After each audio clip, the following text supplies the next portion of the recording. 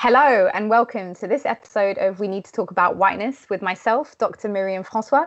For those of you joining us for the first time, this series is dedicated to exploring the largely unspoken meaning of whiteness in the UK. What do I mean by whiteness? Well, I'm referring to whiteness here in this conversation as the foundation of racial categories and racism. To quote the academic Paul Kivel on the definition of whiteness, he says, "Racism is based on the concept of whiteness, a powerful fiction enforced by power and violence. Whiteness is a constantly shifting boundary separating those who are entitled to have certain privileges from those whose exploitation and vulnerability to violence is justified by their not being white." On this episode, we'll be focusing on whiteness in corporate culture, in the office, in your workplace, and at all levels of the suited and booted world. And to discuss this, I'm joined by writer and media executive Nelson Abbey, formerly from the BBC, and author of Think Like a White Man, a satirical guide to conquering the world while black, which was written under the pseudonym Dr. Boulay Whitelaw III, who in this fictional reality is a professor of whiteness studies. Now, his book has been described as the work of a true mastermind by Benjamin Zephaniah, the poet. And prior to moving into the media, Nelson was a banker, meaning he has much to tell us about the corporate world and its whiteness. He's a former BBC executive, a Claw Fellow, a Penguin Fellow, and a Fellow of the Royal Society for the Arts. His writing work has been published in every major quality British newspaper and many magazines. And he's a social and political commentator who regularly appears on Channel 4, Newsnight, Radio 4, LBC, and Sky News. He's also the founder of the Black British Writers Guild. Welcome, Nelson. Thank you so much for joining us today. Thank you very much for having me, Miriam. And it's Nels Abbey. That's my name that the world knows me by. But yeah, Nels. Thank you. All right, we'll go with Nels. So, Nels, what's your definition of whiteness, and what do you think about the tool conceptually? Is it a useful term from your perspective?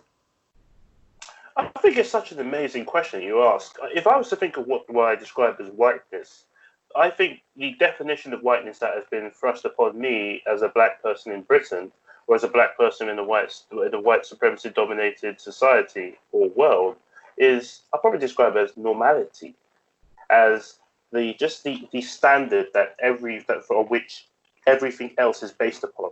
That say this is a standard level 100, and everybody else has to aspire to that level. It of course doesn't exist. It of course is a complete absolute myth. It is of course it's the foundation on which racism is actually built. But as far as everything or every aspect of my world, everything I've had to do with my life has actually gone, that I've had to go into and try and conquer within or try and do well for myself within, whiteness has always just been, that is normal. I am therefore having to actually, unless I've actually found a way to overcome it, but I'm having to actually find some way to almost attain that level of normality. I don't view it as excellence. I can't say I personally view it as normality, but I think it would be defined as normality, if that makes some degree of sense. Yep. Yeah. So would you say a level of conformity with whiteness is expected within the corporate world? 100%. Absolutely.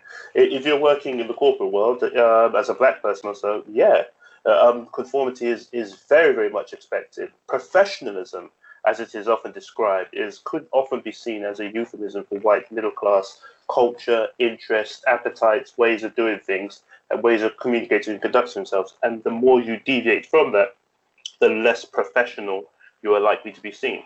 Now, don't get me wrong, working class white people struggle sometimes with the cultural norms and customs in the professional world. But middle class white people, for example, that is their world. Same thing like when you go into, say, Parliament. If you go through the Houses of Commons, or you're just walking through the Palace of Westminster altogether, you are in a place that is very, very alien to the average human being, to the average black person, even more so, to the average working class person, even more so, the way in which they communicate, more so. But if you are somebody who was born and raised and went to Eton, or went to one of these great private schools or so, then yeah, this is normal to you. That pattern of speech, that way in which they do things or so, the way in which they view the world, that is what you were raised into, and that's normality. That is normality. That's upper class whiteness. But as far as the professional world is concerned, for the most part, it's upper middle class or middle class whiteness. and off you go forward from there. And so what's interesting to me is when we discuss whiteness, for me, it's very much, as we're saying, like a structure of power, which was created or formed in many ways to maintain a hierarchy of human value and to maintain basically white power, by establishing the norms of certain groups as the norm. It then, by virtue of that hierarchy, relegates people who don't conform lower down the rung, and with that, economic, social, cultural, political implications to it. What's interesting to me is on the flip side, blackness has a very different meaning, right? How would you define blackness? Can I just touch on what you just said there about I'll come to black. I'll give yourself and your viewers an insight to my life a little bit. So when I was about 12 years old, I was one of those naughty African kids, African British kids or British Nigerian kids in my specific realm. And normally most people don't associate nuclear weapons with African parents, let alone Africans. But every African parent has a nuclear weapon and it's aimed squarely at their children. And it's called a one-way flight to the old country. So I was one of those kids who got a little bit naughty. Nothing too serious. Don't get me wrong. I didn't shoot my supply teacher or anything else or so. But my mom was very strict, and my mom sent me to go live in Nigeria, and then to go live with my dad, who was living in Nigeria at the time. And my dad, and it was quite a funny thing because when you're young, growing up when I did, the only impression I had of Africa was Live Aid and banding and that sort of stuff. So I thought they were going to go send me to a place, flies on their face and that sort of stuff. I thought that was going to be terrible. It's not until when I got to Lagos that I realized actually my standard of living had improved. That Lagos was actually an amazing place and it was so much fun and everything else. But my dad saw I was coming a bit too relaxed, so my dad sent me to a boarding school. Long story short, when we got to the boarding school was tough. It was strict. It was the same school that he went to. It was in this old Nigerian city called the city of Abeokuta, which actually means under a rock, which has some other mythical reason to it, but we'll come to that. That's another story for another day. Sure. But what really was interesting in my boarding school was that my boarding school was founded it was a school called Baptist Boys High School. It was founded in 1923 by British missionaries in Nigeria. Of course it was. Till this very, very day, and it was actually it was an elite school. It was a school that was pumping out the Nigerian elite. So 2 presidents went to my school, and this is when Nigeria had about 5 or maybe 7 or 8 presidents to its name at the time. I think it's probably got about 10 or 11 right now. So what was really interesting about it was that on the wall of the actual school, many walls actually, it would say vernacular is prohibited. And by vernacular, they meant anything that was any speech that was not English. So there's one time I remember I had one particular liberal and advanced teacher, but I had some teachers that just didn't know better. So if you were caught speaking in Yoruba, and that was, mind you, in Yoruba land, that's been Yoruba land for thousands, hundreds, tens of thousands of years now. So for as long as anybody can remember, that has been the land of the children of Odua. That's been their land. And if you're speaking Yoruba land, they were getting beaten for it. And literally, teachers would pull out a cane and beat the living daylights out of them. And I excelled because my grasp of English was very, very good because I was an English child who had just been sent to Nigeria at the time. Yeah. But a teacher was beating. And it was not until one day a teacher just said to me that, do they beat, the teacher who saw the bigger picture and disagreed with it, he just turned to me and said to me, do white people do English teachers beat English students for speaking English in England? And I said, of course not.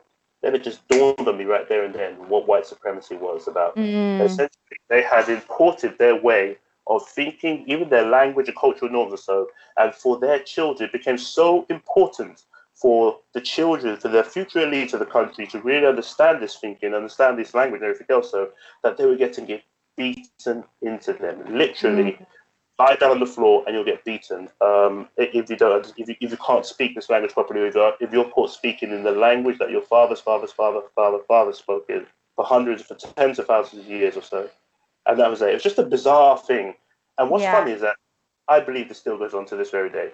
That you can still teach kids in school, and the better your English, and it's why you probably see a lot of Nigerian writers or so come through and do quite well for themselves, because often it is disciplined into them. Also, so the reading, the writing, and everything else. So that's a different thing. But sorry, your subsequent question. I know this will probably sound like I'm rambling for a long time. But how would I describe blackness? If I describe whiteness as the norm, or if whiteness has been thrust upon all of us as the norm, then blackness is the polar opposite of the norm, of the absolute perfect abnormality. The yin to whiteness is yang, and that's why normally when you look in white supremacist societies and how everything else is done, how everything is structured. So no matter what happens, certain migrant groups come and certain migrant groups go in these sorts of societies. Different things happen, the players change everything. But one thing always persistently seems to remain the same is that at the bottom of the social ladder, you're persistently finding black people. And that is economically, socially, politically, even technology-wise, of course, the legal system too. Even exposure to the environment. When you go to Africa, certain places like Lagos today, right now, it is vividly different to when I first got to Lagos about 30 years ago till today. Lagos is an extremely polluted town, but a polluted place, amongst many different things. So blackness is pretty much as I said before, the perfect abnormality to whiteness is normality. That it's almost and it's again, they're two fictional concepts. Like blackness doesn't exist in biology. Blackness doesn't exist. It's a social construct, a fictional, a man-made construct that benefits whiteness, that benefits white people or white supremacy, to be there, to be the boogeyman to be the enemy, to be the thing that we coalesce against. And it's a dangerous thing. If you take, for example, just final example about this, Barack Obama, first black president. When you look at it policy for policy, he was pretty much just another white president. If when you look at the outcomes that it led to for black people, there was no betterment. There was no betterment. There was no deviation because, again, the system, whiteness or white supremacy, as whatever we wish to describe it, is an autopilot. So in order for you to deviate away from it, in order for you, so you can put a black person, it happens in the corporate world a lot, you'll put a black person in charge of a whole department or so, and you see that the lived experiences of black people doesn't differ that much at all. Yeah. That's the system, that's normality. And for that black person to navigate their way through that normality, they have to understand it and conform to it themselves too. Yeah, which I think is something that you bring out hilariously, by the way, in the book, the ways in which, the conformity that's requires like a stripping of the self, and a kind of replacing of who you are with an imagined whiteness, that allows you to pass, as it were, in environments where the vernacular, the only intelligible vernacular is whiteness. But it's really interesting to hear you say that, because I think we've become very obsessed, particularly in the corporate world, and it'll be interesting to hear what your views are on this, with optics, what I call the politics of optics. In fact, I personally am very critical of a lot of what we call, the push for diversity, because it feels to me a lot of the time that a lot of what is happening is what you've just described there, which is, if you just bring in someone who isn't white into a position of power, suddenly you've solved racism. Way. And the question of what the person who you've just put into a position of power, not just what they stand for, right, but what they plan to implement in order to tackle the issue that you allegedly have placed them there to resolve, is rarely ever discussed. What do you think about the big push for diversity that we're seeing now, which has now become integral, hasn't it, to the corporate conversation around inequality in the workplace? I think that the funny thing about it, the push for diversity is it rears its head every now and then. Corporate diversity, it rears its head every now and then. But the reality is that often, the corporate diversity schemes, for example, have a 50-year track record of failure to them. But what they're often serving as is a form of corporate damage control. So often what you're seeing that the corporate, as Brule Whitelaw will probably say, if he was a Native American, the corporate white man speaks with forked tongue. The thing about is that we'll often find that, hey, there's a discussion about corporate diversity. Let's try and move things forward. Let's try and get more ethnic minorities in the place or so. Let's try and resolve the pay gap and everything else. And then you go back about a year, 2 later, 1 year, 2 years, 3 years later, things haven't changed at all. Mm. Things haven't changed at all, but what it has bred is a degree of resentment within the organization.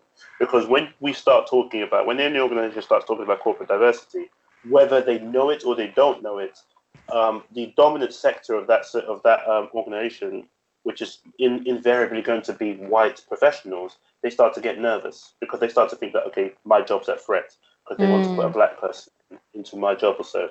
And I've got I have 215 mortgage payments left to go. I need this job, so I can't lose it, and which is a fair enough suspicion. But the problem, once again, there too, is that if you're not careful, they'll start looking around the team and thinking, who's the threat to me over here? Who's the person that they're going to bring up and push me out of the organization for, push me out of my job for?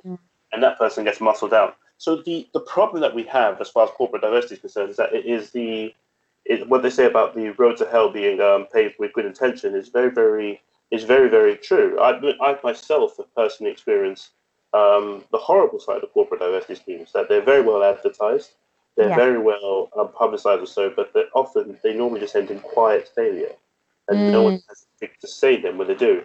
But also, too, the problem with it is that it often just breeds resentment in how it does things. And another element of it is that sometimes it is limited, it is simply corporate damage control or good publicity in process.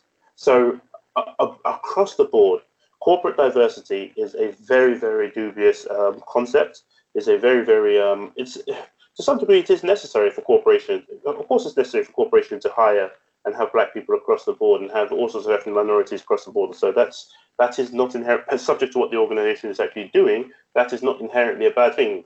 And by that I mean this: if you say to me, "Hey, there's no corporate diversity at the head of the U.S. private prisons company or so," I couldn't give a damn whether there is corporate diversity or not there. So the organization shouldn't exist. That's an oppressive organization. But what we're looking for, so if we're making an assumption that organizations are adding value to society, and there's no understanding of and there's no understanding of society at large within the upper echelons of that organization, then that's a dangerous thing. Because if this organization adds value to society, we need it to exist.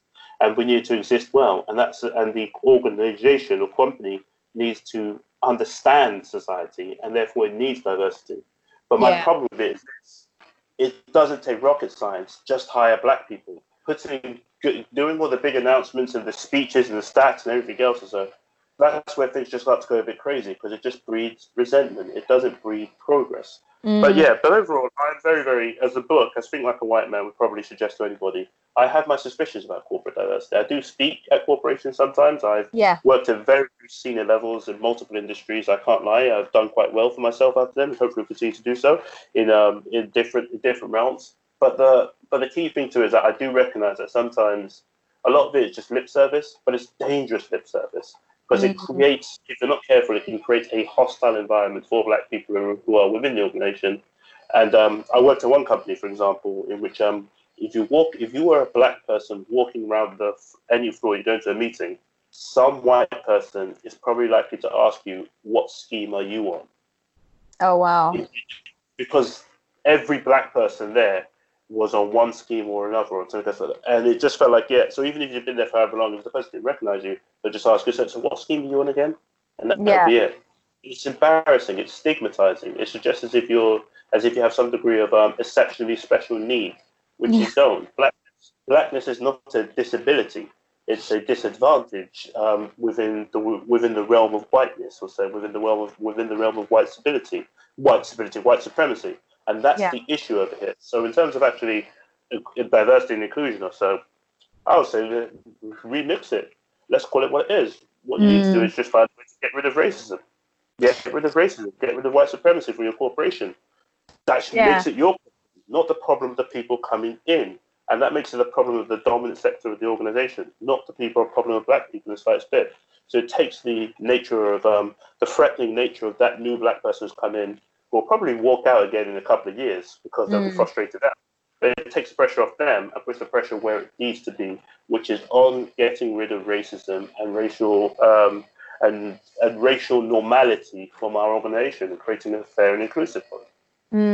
And I mean, actually really want to come back to this question of how corporations are managing it, because I often I do a fair bit as well, going into corporations as well, and talking about some of these issues based off of whiteness. And one of the issues that I feel that comes up regularly, and I'd be interested to hear if you've noticed this as well, is that the perspective from which the conversation is usually brought forward is the perception that you mentioned a second ago, that blackness is almost like a disability, and so that the sort of white people in power in the organization almost treat it as if there's a pathology that needs treating, that they are kind of, there's almost like a white savior element to it, where it's like, we will help solve this issue, which ultimately isn't really about them saving anyone, but about expanding the seats at the table, right? Which so is that something that you recognize as well within kind of the efforts that corporates are making, which are there, right? I mean, I think a lot of people, particularly after BLM, of a lot of big organizations are talking about the need for diversity, the need to diversify. But pitfall wise, what's a kind of a few big warnings that you would offer based off your experience? So one of the big issues, I remember I was on a diversity scheme, a senior corporate diversity scheme a few years ago. And then one of the other guys, so I went to a normal university in London. I was a working class black guy. I didn't go to a Russell Group University, even though I got into one. I didn't know the system enough. And that's, again, so when I often speak to people nowadays about, hey, we tend to only recruit from Russell Group organizations about young people, I say to them, well, Russell Groups, that's good because you have synonymized it with academic excellence. But often what you're not negating for is the fact that there might be a class element here in which this person just didn't know the system, and they associated the nearby university or the university they knew with being almost the equivalent to, say, one of the Russell Group University. So unless you're not going to Oxford or Cambridge or so, if you're a working class person, there's a very, very easy or seductive tendency to just see that as, okay, this school is pretty much similar, and then similar to that school, so this school's closer, so I'll save money if I do that. I'm not recognizing that the branding element or so is huge for that, and it could actually damage your life. So it's just a class element. But one element that I found really, really funny is that I was on that scheme with somebody who was an Oxford PhD by his 28th birthday. And that means, so he was an Oxford undergrad, he was Oxford from the comprehensive system. It wasn't like this was some super middle class person. He was just a genius, and he ran a big corporation, a major think tank, amongst other things or so. And he went into this new organization, big organization in the country, and he couldn't get in unless he went on a diversity scheme. And I thought to myself that this black guy here is one of the most educated people, not only in this organization, but in the country. He is truly brilliant. He doesn't need to be on this scheme at all whatsoever. But the only problem was that he wanted to work here. And the only way which he could get in was for him to get onto the scheme. Interesting, yeah. Or to restart his career 20-something years. Yeah. And that was the big problem that it presented. But they don't do that. That it wasn't happening with white people. So, for example, there was something that was done with ethnic minorities, and it was a big problem. But they couldn't recognize it. That this was not your subordinate, this was your peer. So there was nothing. So as I pointed out, as I said before, blackness is not a disability. There is nothing wrong with there's blackness or black skin, whatever. There is nothing wrong with black people at all. And you're right. This notion that, hey, oh my God, well, this is too much for your little head to understand. So what we're going to do is we're going to put together a scheme in which we are going to train you to become super duper, to be like us. We're going to help you. To help you to be more like us for the next week, for the next however long or so, and then at the end of it, hopefully you'll find a job. And of course, the norm is at the end of it, they just wave bye to you, and that's that. And but you have to almost. It's the parable. It's the bitter paradox of blackness that sometimes you're having to collaborate with your own subjugation in order to move forward, in order to make it within our society. And that's something that I pointed out a lot in Think Like a White Man, that we point out a lot, that often time and time again, that excellent black people, excellent people are having to really just because of where they are on the social ladder, things they cannot help, they're having to actually just collaborate with their own down putting, Yeah. just to do that. So yeah, so going on a diversity scheme again, it's not an acceptance that hey, that there's something wrong with me. In fact, Yeah. often it can be quite frustrating because look, I can do much better than this, but it's just a social order once again too. And then you then see people who have much lesser ability than you, or so roaming around, doing little but doing quite well for themselves at the same time. And Yeah. it's just the So way it goes. It's an order. It's a social order. And if you are not nearer to the realm of normality or so, then you have to compensate for that fact. And if you're the yeah. polar opposite to normality, black people as we are racialized as or so, it becomes an even bigger problem. And how do you resolve that problem or so? And yeah, so there's nothing wrong with black people. Blackness is not a disability in the slightest bit. There's nothing wrong with having a disability. But I don't want to sound as if I'm being horrible in that regard. But it's not that. So it's not that. Hey, it's not a special need. The only Right. problem is with white supremacy. That's what the problem is for black people, not Right. black.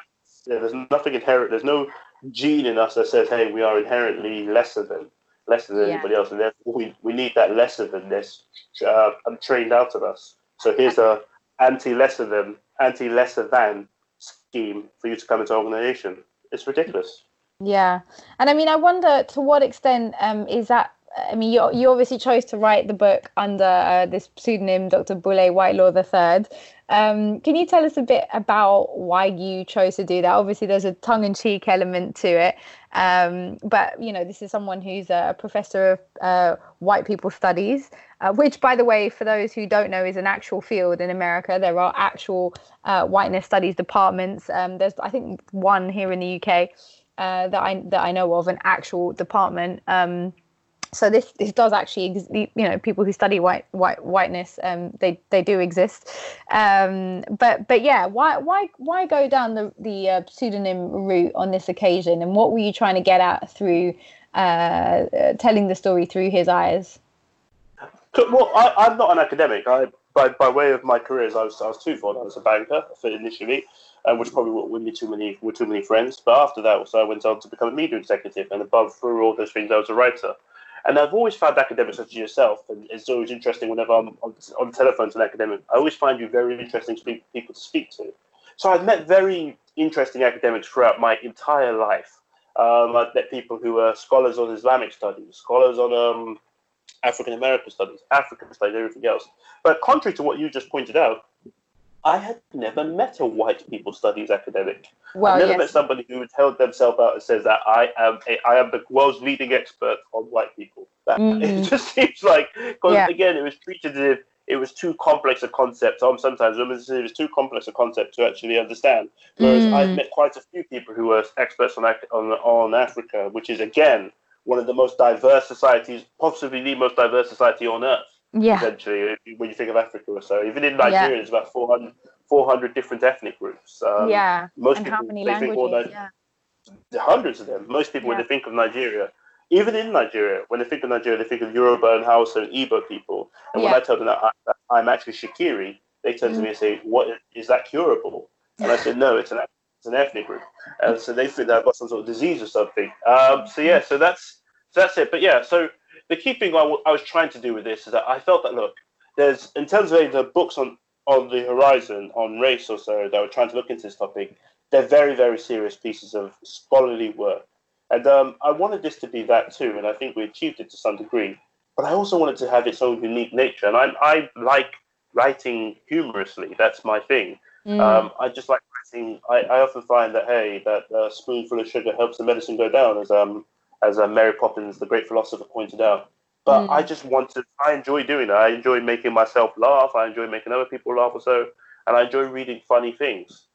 So when I was originally going to write this, I was just going to write something called, like, hey, being black in the corporate world. And I just felt that, okay, this is, being who I am, this would present a degree of difficulty for me as a professional. But I thought, let me do something truly myself and write something truly brilliant with no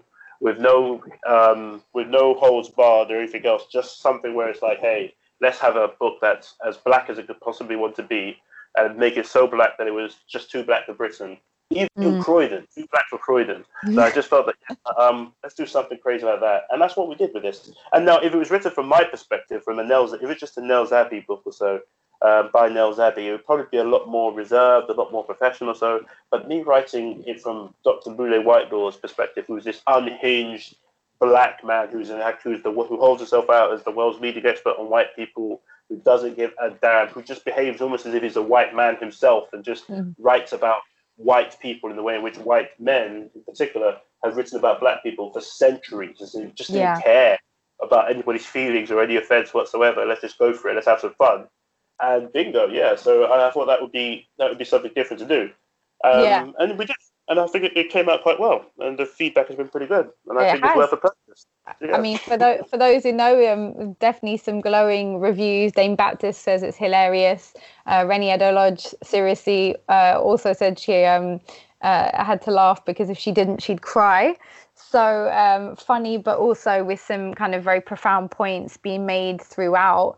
I was particularly interested in the ways that you tackle or Dr. Whitelaw tackles, or Dr. Whitelaw III tackles some of the issues around the way in which you have to navigate the workplace when you're racialized as black, and that some of your colleagues who, I mean, the Australian example, I don't know how much to give away, but the Australian man who kind of coasts. I've met many coasters. That often middle-class white people can easily be coasters if you've gone to a relatively decent university. Then there's a coasting that can happen. Which, I don't know if you're familiar with. I talk about whiteness as kind of like the fish swimming in water. You're kind of surrounded by it. You don't even see it. You're kind of being gently pulled along by the current. You don't even see it. That's what it's sort of being white in a white world feels like. Whereas, if you're the fish that's having to swim against the current, your experience of water is quite different. So do you want to tell us about the kind of Australian in the story who is one of the colleagues who somehow has managed to become a banker with no qualifications and got to the same position? So it's actually based on, again, so the book is non-fiction. Think Like a White Man, so that is a work of non-fiction. It's based upon my real life experience. It's my first job, first day ever. Or in the book is presented Dr. Boulay Whitelaw's job, and of course you're taken away for the mandatory induction session, and they put on the company video for you and show you everything else. They show you what the company's like, and here are our values, and here's what we stand for, and here's how we respond to different, all the normal bits and bobs. So as we're going through the motions, we're about to start the video, this guy just comes running in. And he just says, I'm so sorry. And he's very, very bold. Many Australian people are often like this, in the corporate world anyway. He's just very bold. I'm so sorry, guys. I'm sorry I'm late. Aussie people time. Now, when he said the word Aussie people time, it made my antenna stand up a little bit, because I've never heard of the Aussie people time, but I heard of black people time when people are late. So when he said Aussie people time, I was like, this guy trying to be funny. But I didn't think much of it. It's not until after the corporate porn video ended, in which they just show you everything, how we became so great, glamorous, and glorious, but they don't show you about how they're exploiting black people in apartheid South Africa, that sort of stuff. But anyway, that ended, and then me and him started talking. We had a good conversation, and I don't know about many other people, but I felt that need to prove that I was there on merit when I talk to certain people, to just say that, hey, I'm here on merit. And I've told the guy, hey, I studied this at university, I got a 2-1, I did X, Y, Z, and something else. And I asked him, so whereabouts do you study? Which university did you go to? And he just said, I'm not going to do an accent. Sadly, if I was, I'd probably be a stand-up. But he just said, sorry, university. That's a big word for a big fella. No university for me. I was just selling chips on the beach, and I left school at 15. I was selling chips on the beach in Cornwall. A couple of weeks ago, I just moved to the country a couple of weeks ago, and here I am today. And it just dawned on me, wow, okay. But when I think of my mum worked 3 jobs. Also, my mum was a cleaner at an organization I went on to be an executive at. My mum worked 3 jobs. My mum was a classic Africans who you see on the night bus early in the morning, then going home to get changed, then going to another job, then they go to the evening cleaning job. So that was my mother. My mum went through that. I've made sure we studied and did everything else, and yada yada yada. And at the end of it all, or so, this guy trots along, surfs and sells fish and chips on the beach for a few weeks, and he's in the exact same place that I was in within days. And my mom worked that hard graft from the 60s right the way to when I got into the corporate world in 2004 or 2005, whenever it was. And that's that. Even the very first day I went into my actual first job, my mother shed tears of joy. That's how much it meant to her. Yeah, And just to think that, well, this guy just waltzes in. And the reason why is, of course, again, normality. That he wasn't, if he was a black immigrant to the UK or so, unless he was a black immigrant from money, as in somebody, probably the looter class or something else like that from back home. But yeah, they wouldn't. That doesn't happen to them. Often they find themselves in the manual labor side of things, but he just pretty much just, hey, waltzed in, may have known somebody at a recruitment firm, something else, one thing leads to another, and here he is today. And he's a lucky guy. Today he currently works in Hong Kong as a trader. And here I am with you.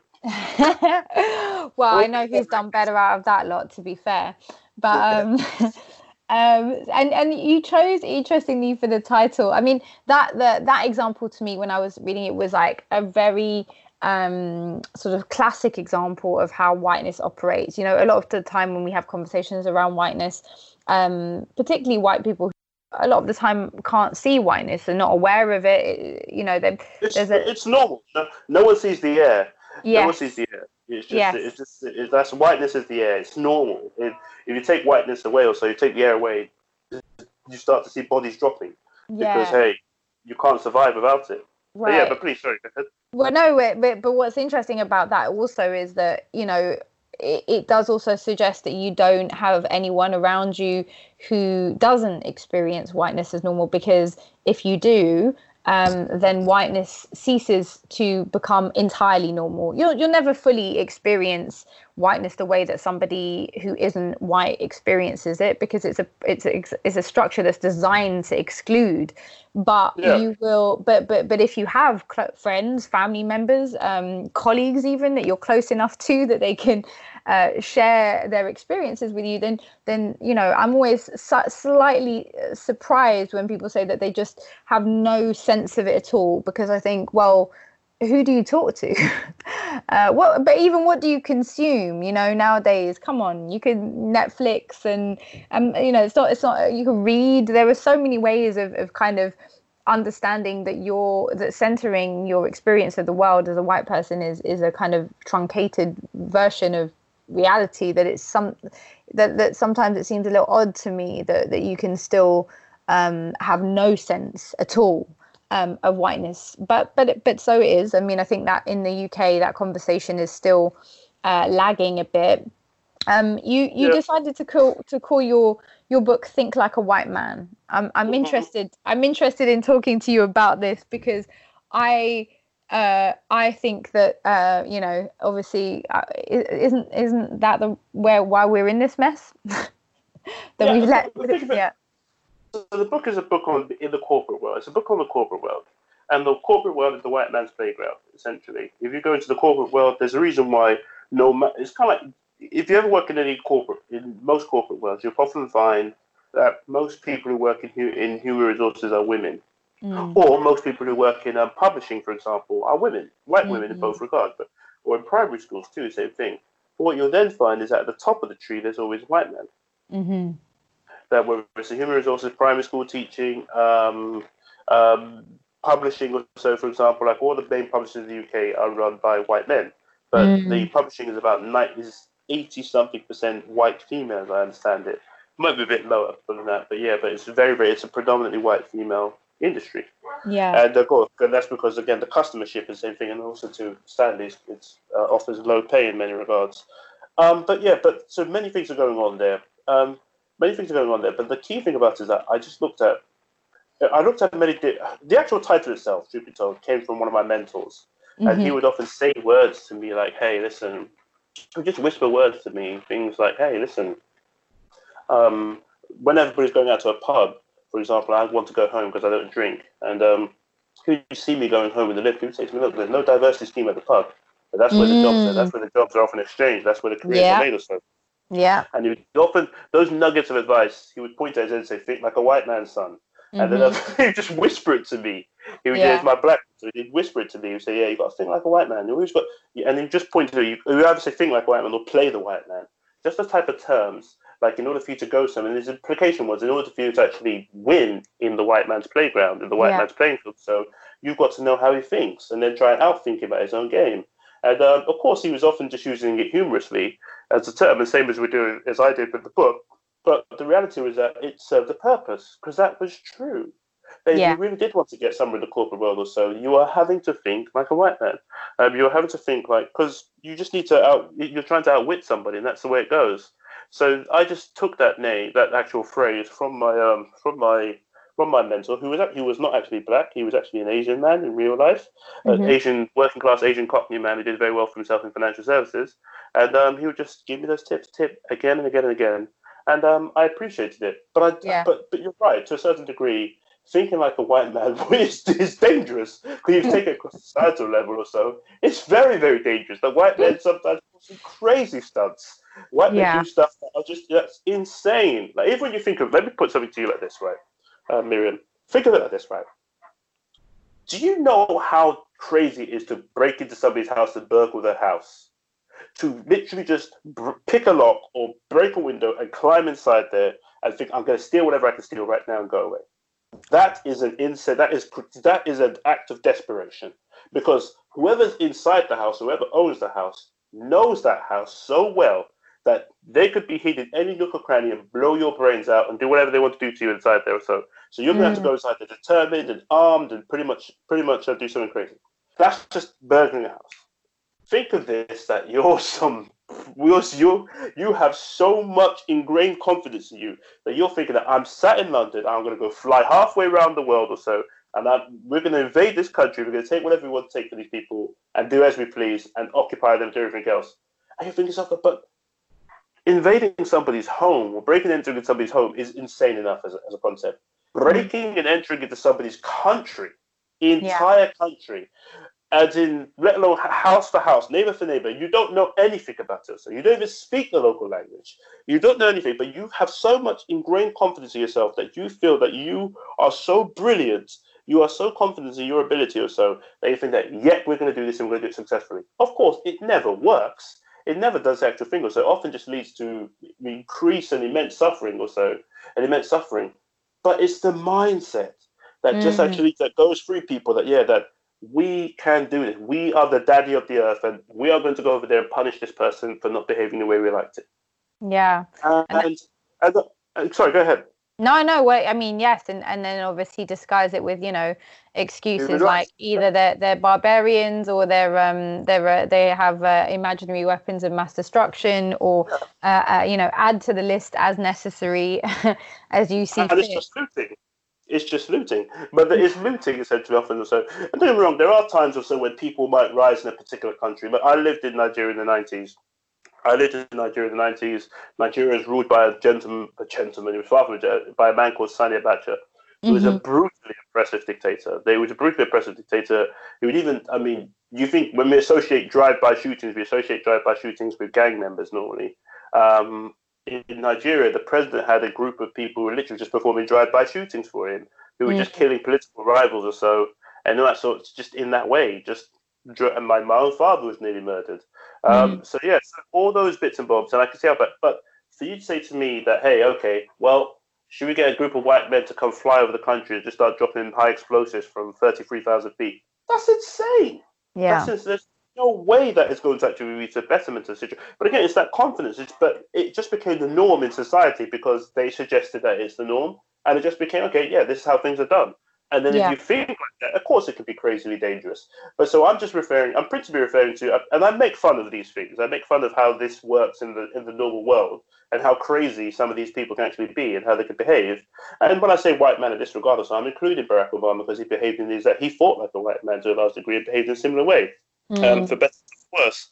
And as beloved of him as many of us are, and as proud of him as we are of his achievements, but it doesn't change that fact. So but it's a crazy world out there, and I think that that white supremacy makes it much more crazy than it needs to be. Well, yeah, it absolutely does. And I think that it's interesting to me, think like a white man specifically. I mean, I think there are all kinds of issues with white women as well, when we talk about whiteness.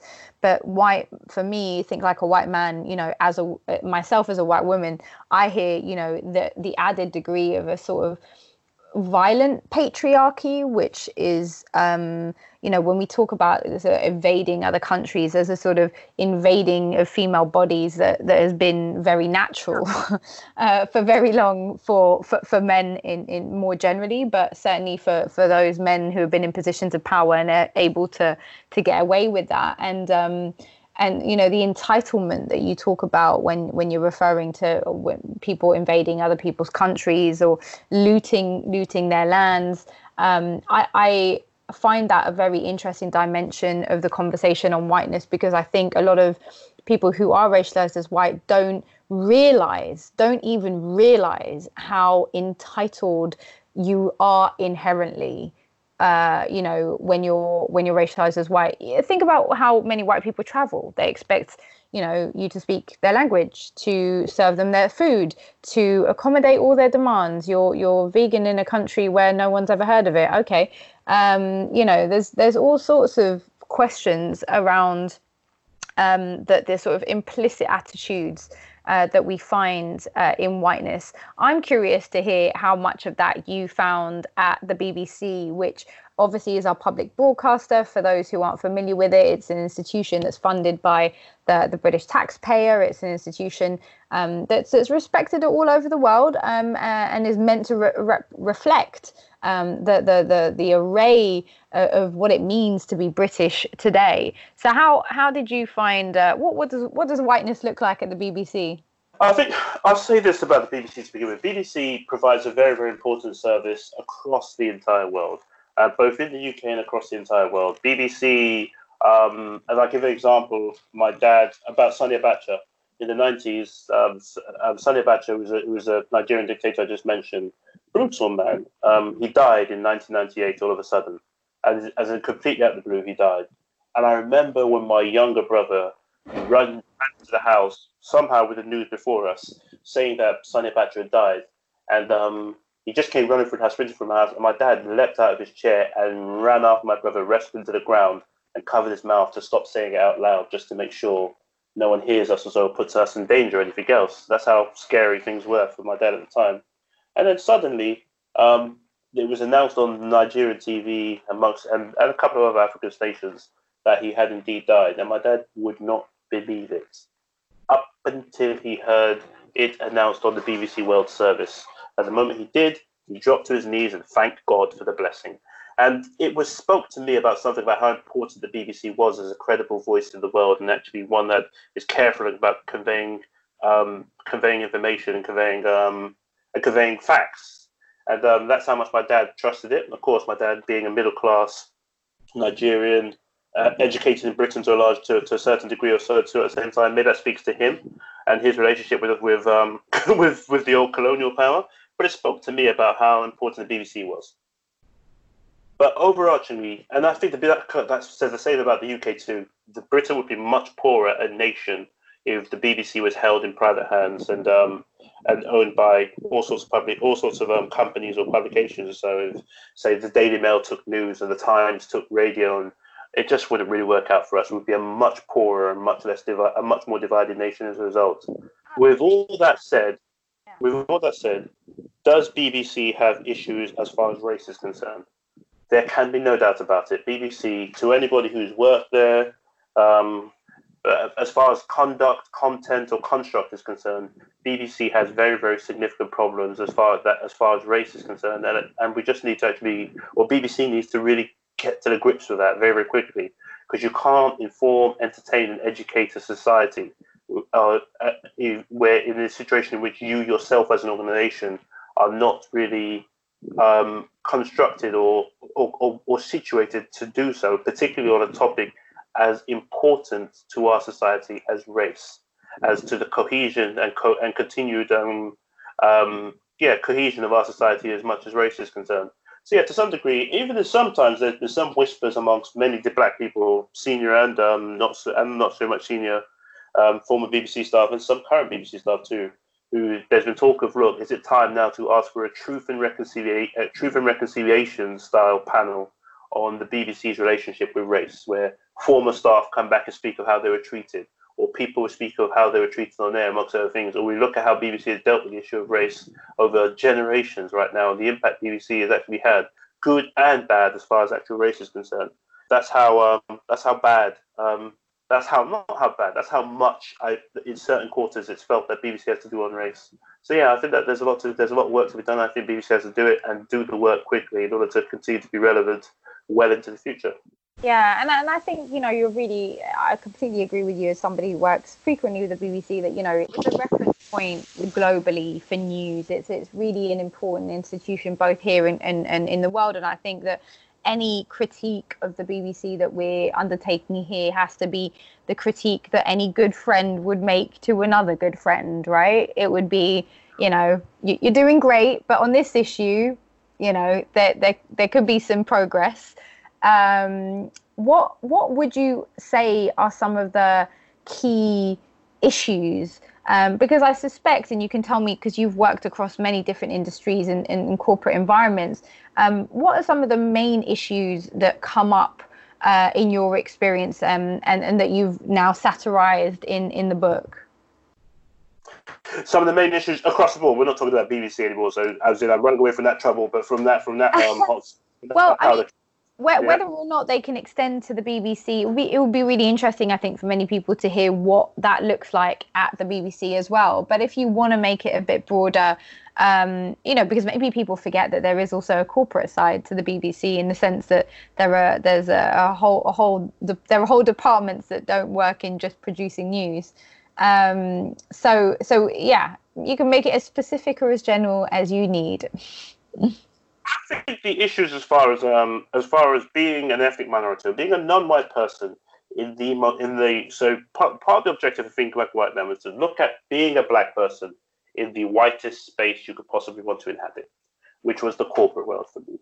That was the pinnacle of whiteness or white normality or so, you are a fish out of water. So, in terms of actually finding out what the issues are, the issues could not be more vast, from the hurdles you have to overcome, lesser pay than possibly anyone else or so, much greater hurdles in actually trying to get into the organization, let alone get into the career path that you want to get onto or so, and then getting up in that career path, so getting in, getting on, getting up. And then the issues, the qualitative day-to-day issues. How do you deal with racism when you experience it? Because in the corporate world, for example, and that cuts across BBC, anywhere else or so that I've worked in, the norm is they actually don't have, racism is very poorly understood. So the norm is that they are looking for a Derek Chauvin style figure kneeling on your neck and or doing something horrific to you in order for it to be accepted as racism, or for them to hear a bad word, for them looking for racial language for it to become racism, as opposed to thinking, okay, why am I being paid 70% less than my white male peer or so, than my white male peer over here? That is not defined as racism. That's just defined as whatever they want to call it or so. He has a sparkle in his eye. He's of greater value on the market, amongst other things or so. Of course. And that's how it tends to work. That's where we tend to focus more on the other sides of racism, on the more extreme sides of racism, the language and sometimes very, very violent actions. But yeah, so I think the problems as far as race and racism are concerned in the corporate world are way too many to actually document on this podcast. But we document them extensively and Think Like a White Man, very, very extensively. There's 187 do's and don'ts and things that you need to consider. From the class elements to the added on class elements or bolted on class elements to the racial elements to the gender elements as where it's necessary to, and of course sexuality elements even themselves too. So I think there's lots going on. There's lots of hurdles to overcome and to understand, and I'd recommend you buy the book. Yes, of course. That's what you. Well, actually, on that subject, who did you anticipate being the audience for the book, Think Like a White Man? Obviously, it's a satirical title, but who are you aiming at? I think it's a good point. So I think it's a very, very good question. So I tend to, with me, I think sometimes there's a question for the writer and there's a question for the publisher. So for me as a writer, so I just wanted to write this book for people who wanted to know how people like me live and navigate and get to the top of where we're trying to get to in this society, in these sorts of societies. That's who I had in mind. And that was an important thing for myself. And that could be a black person who's an older black person who wants some degree of confirmation that they're not going crazy, or a younger black person or ethnic minority person or so who wants an understanding of what it's like when they're being put through the crazy mill, and that to have an understanding of what they're going to see, or to have an understanding of what they've actually been through if you're a much older person. But if you're a white person or so, part of my feeling really truly was, and I often say this with a giggle, is that that for them to understand the more diverse staff that they actually have, that they should be having within their organization if they wish to progress and be around in a few years' time, to understand what it's like being them. Now, the reality of the matter is that now, once post George Floyd, after Derek Chauvin's lynching of George Floyd, organizations call me in right now to have discussions about it, and it dawns on them. They say to themselves that when I saw that video, it really dawned on me. I was starting to wonder what is it like for black people working in my corporation? Are they able to speak out? Are they able to do something else? And I often say to them, no, it's rubbish for them. I can say with some degree of authority, they're probably scared at any given time in the working experience. So, and I say to them, I keep saying to these bosses all the time when I meet them, that look, go and read this book. Literally, you'll probably learn much more about racism than you probably would, because you're reading a book about racism from an unapologetic perspective of a black person who's literally thinking like a white person and talking like a white person, who's talking like a white man or so in your language about the black experience, is describing you in the way that normally people like you have described people like ourselves. And yeah, fair enough, they don't tend to go read it, but it's a nice try anyway. But yeah, the norm is for black people and all sorts of people have just read it and enjoyed it. So yeah, all non-racist and anti-racist will enjoy this book. Racists will find it infuriating. Yeah. Well, on that particular note, talking about the corporates you just mentioned and kind of giving them the book, I'm really interested to hear, maybe as our final point, about how you think the momentum that has come out of the Black Lives Matter movement, which, initially emerged in America, but is now a global movement. And we've seen from there these big corporate brands, from Nike to Lloyd's, coming out in support of BLM. Do we think that the BLM effect will be able to create the sort of change in corporate culture that needs to happen? Are you seeing any evidence of that yet yourself? So there's a couple of things going on over here.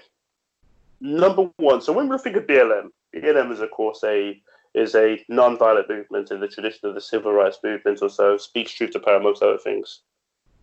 And that, of course, is important in trying to actually market the issues that you actually have on hand. But there's something different this time around. Number one, you had very, very serious violence sparking the situation. Very, very serious violence sparking the situation as far as Derek Chauvin's lynching of George Floyd is concerned. And that violence, also, what people were seeing there was pretty much bred what was looking like an actual all-out revolution. As in, when I say revolution, so what you were seeing in the early days of post George Floyd's murder or so, the scenes you're seeing, particularly in America or so, were not a million miles away from the scenes you were seeing in, say, in some parts of the Middle East during what was described as the Arab Spring. That people had had enough, people were serious, and people were now taking action. So when the police precinct or the police station was torched, set on absolute fire, and multiple buildings set on fire or so, if I'm a corporate boss and corporations pretty much run America or so, and I've got corporate power, I'm thinking to myself, does a revolution benefit me as a businessman, or does it not? And if it does not, then maybe I should get on telephone and speak to a couple of guys. Of course, I have no idea if this actually really happened, but if I was running, say, a Nike or somebody else or so, I would be thinking to myself that, does this benefit me or this society that I tend to actually make my money out of if a revolution kicks off right now? What can I do to try and actually make sure this is controlled? You give it money. You give it a respectability. You put boundaries around how it should potentially behave by offering some degree of encouragement or so. And of course, because the great thing about it, that with any revolution or so, the one thing you always need to spark it is that one act where the straw breaks the camel's back, and they just have to say enough's enough, and that's it. The people are going for it. So how the corporations behaved are how I expect corporations to behave. That no corporation is behaving for anything other than their own corporate interests in the long term. And no matter how they might disguise it or how they might say it, also the corporation is always about the corporations and its own interests. So yeah, we're seeing the embracing of Black Lives Matter by all these companies and the Football Association, amongst other things, or so, and everything else. That's good. I'm sure there are some people in all these corporations who do believe in Black Lives Matter, who do believe that they want these things actually they want to get rid of racism from our society or so. But the big picture is that, look, giving these organizations, giving Black Lives Matter amongst other people a lot of money, and then controlling the narrative, helping actually create a good narrative around it, and controlling the violence around it, which really truly there's a questionable as to whether or not it was the actual violence that was causing the change that was happening this time around, whether that was the thing that made it a bit more different, or whether or not it was the elements in which everybody came out far and wide, rural Britain, in so many parts of the world, Nigeria, Lagos, Ghana, South America, throughout the entire world. The world was coming, the Middle East, the world was coming out to demonstrate against what they saw as far as Derek Chauvin was concerned. But I think what we had that's undeniable, whether it's the non-violent action or even the violent actions, which evidently I have to say I do not endorse, but even all those things collectively, and what we had was a critical mass that could no longer be ignored and had to be dealt with in one way or another. And you can't fight water, as Fela Kuti put it. Water has no enemy. You need water. You can't fight the people when they're united against you or so. So the states and the institutions and the corporations have got together, and they tried to support this in certain ways. What do I think this means in the end of it for Black Lives Matter or the perpetuation of the actual movement? I think time will tell in terms of what's happening. It does feel like right now the media is moving on. The media is moving on to different things. Certain media has already started to demonize Black Lives Matter and the leaders of it or so. But what the future holds, time will tell. I think that it's an important thing that symbols are being torn down. But as I always say, the symbols of racism serve one purpose. But then once you've got rid of the symbols, you have to get rid of racism itself. And that's the most important thing. Because it's very easy. It's easier to tear down a statue, but it's easier to tear down a statue of a system or of a belief system or so. But it's much more harder to tear down the actual system itself, because that's where people are really self-interested in it. And how do you overcome that? I think a lot of thinking has to be done about it, and a lot of action has to be taken after that. But I commend the Black Lives Matter movement. I commend the people far and wide for everything they did, and I'm grateful to them because they've made my life safer. That's the reality of the matter. Are you optimistic about the future? I can't. Sorry, Miriam, you're a bit quiet there. You're a bit quiet. I can't really hear you. Oh, can you? How's that? A lot better. Yeah. Are you optimistic about the future? I know that there was a recent study by The Guardian that found that 2/3 of Black people in the UK said that they felt that racism was either as bad or worse than when they were younger. How do you feel about the future? I'm actually quite scared, truth be told. Boris Johnson, as far as being a Black British man, I've never felt more.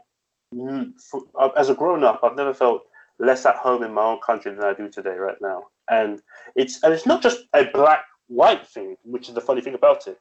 Boris Johnson, stone cold racist in my view. I consider Boris Johnson to be a very, very cold man as far as race and everything else is concerned. I have no doubt about it. I can give you so many examples of that. But I actually look at Priti Patel as worse. And Priti Patel, for example, is not far away from the seat of power at number 10. And if Priti Patel becomes prime minister of this country, I am going to have to move. There's no doubt about it. I am not going to wait here for Priti Patel to play very, very brutal racial politics with my life, as she's currently doing right now, with other people's lives. But frankly, it hasn't impacted me. It has impacted me. Hopefully, it never will.